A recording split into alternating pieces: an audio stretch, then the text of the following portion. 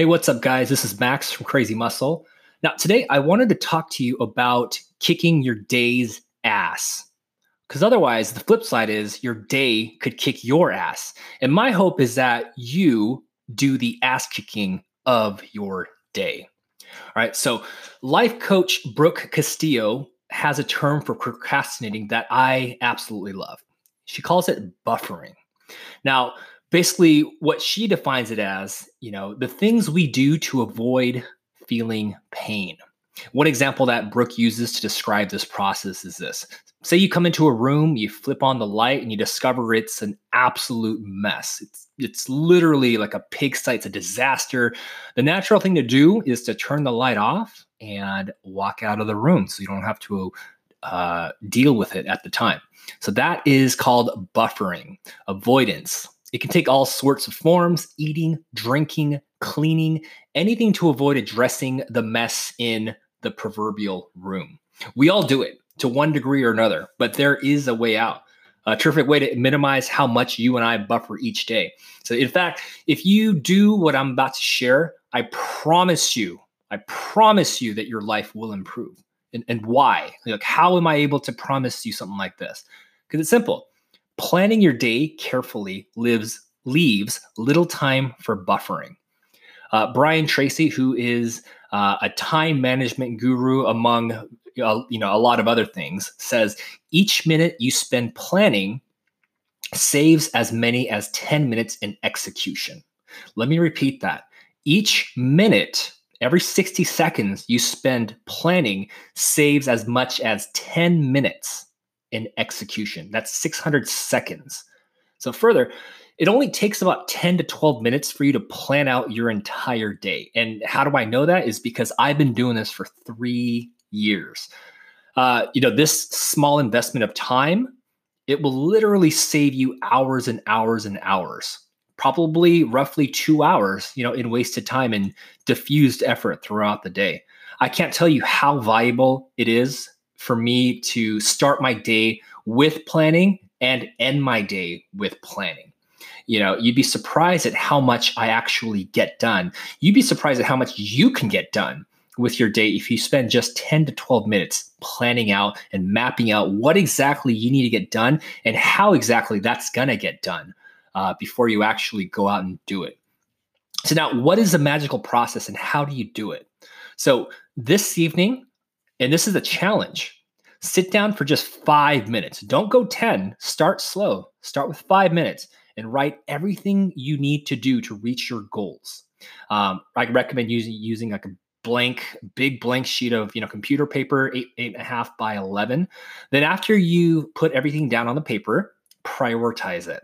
All right. So I recommend using a scale of 1 to 5, 5 being the most important, 1 being the least. And don't go more than 5 because realistically, we can't get more than 5 to 6 things done in a given day. Oh, of course, assuming that you're not you're putting things down like put on clean socks, do my hair, take a shower, like things that actually will move the needle of your life forward. All right. So one example could be get my workout in.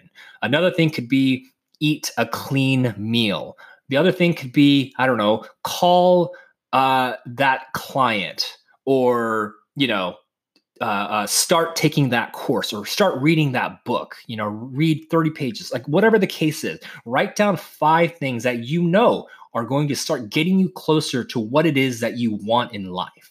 All right. So now, having done this activity, you should now have pretty good clarity on what needs to be done first. And, assuming you have all that done, stick to it. And the whole concept of writing things down is because, when you wake up, chances are you probably reach over to grab your phone and you see what's going on social media, you see what's going on in the news. And then from there, you're sitting there looking at the news, looking at social media, looking at email. You're not really starting your day off by kind of in attack mode. You're more, starting your day off in reactive mode, by checking your email. You're starting your day off in leisure mode by checking social media. And ultimately, when you finally get out of bed, and you take care of the things that you need to get done, and you get to work, you sit down at your desk or your office, or whatever it is that you do for work. You sit down and you're like, all right, what do I do? Now that's what happens when you don't plan. Most people will look at their email inbox and they will basically start reacting to whatever email is in their inbox. And let me tell you, the email inbox is a nice, convenient place for other people to share their agenda.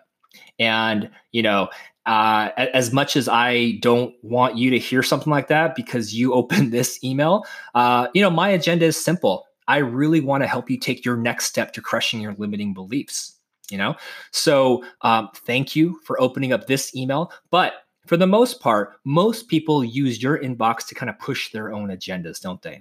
And you probably do that too to other people. So my suggestion to you is, instead of getting to your office, getting to work, or sitting down, to do your own thing, don't go into it in a reactive mode.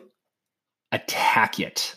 With everything in life, you need to attack your day. You need to attack your projects. You need to know, what are you going to do for this block of time that you have at work?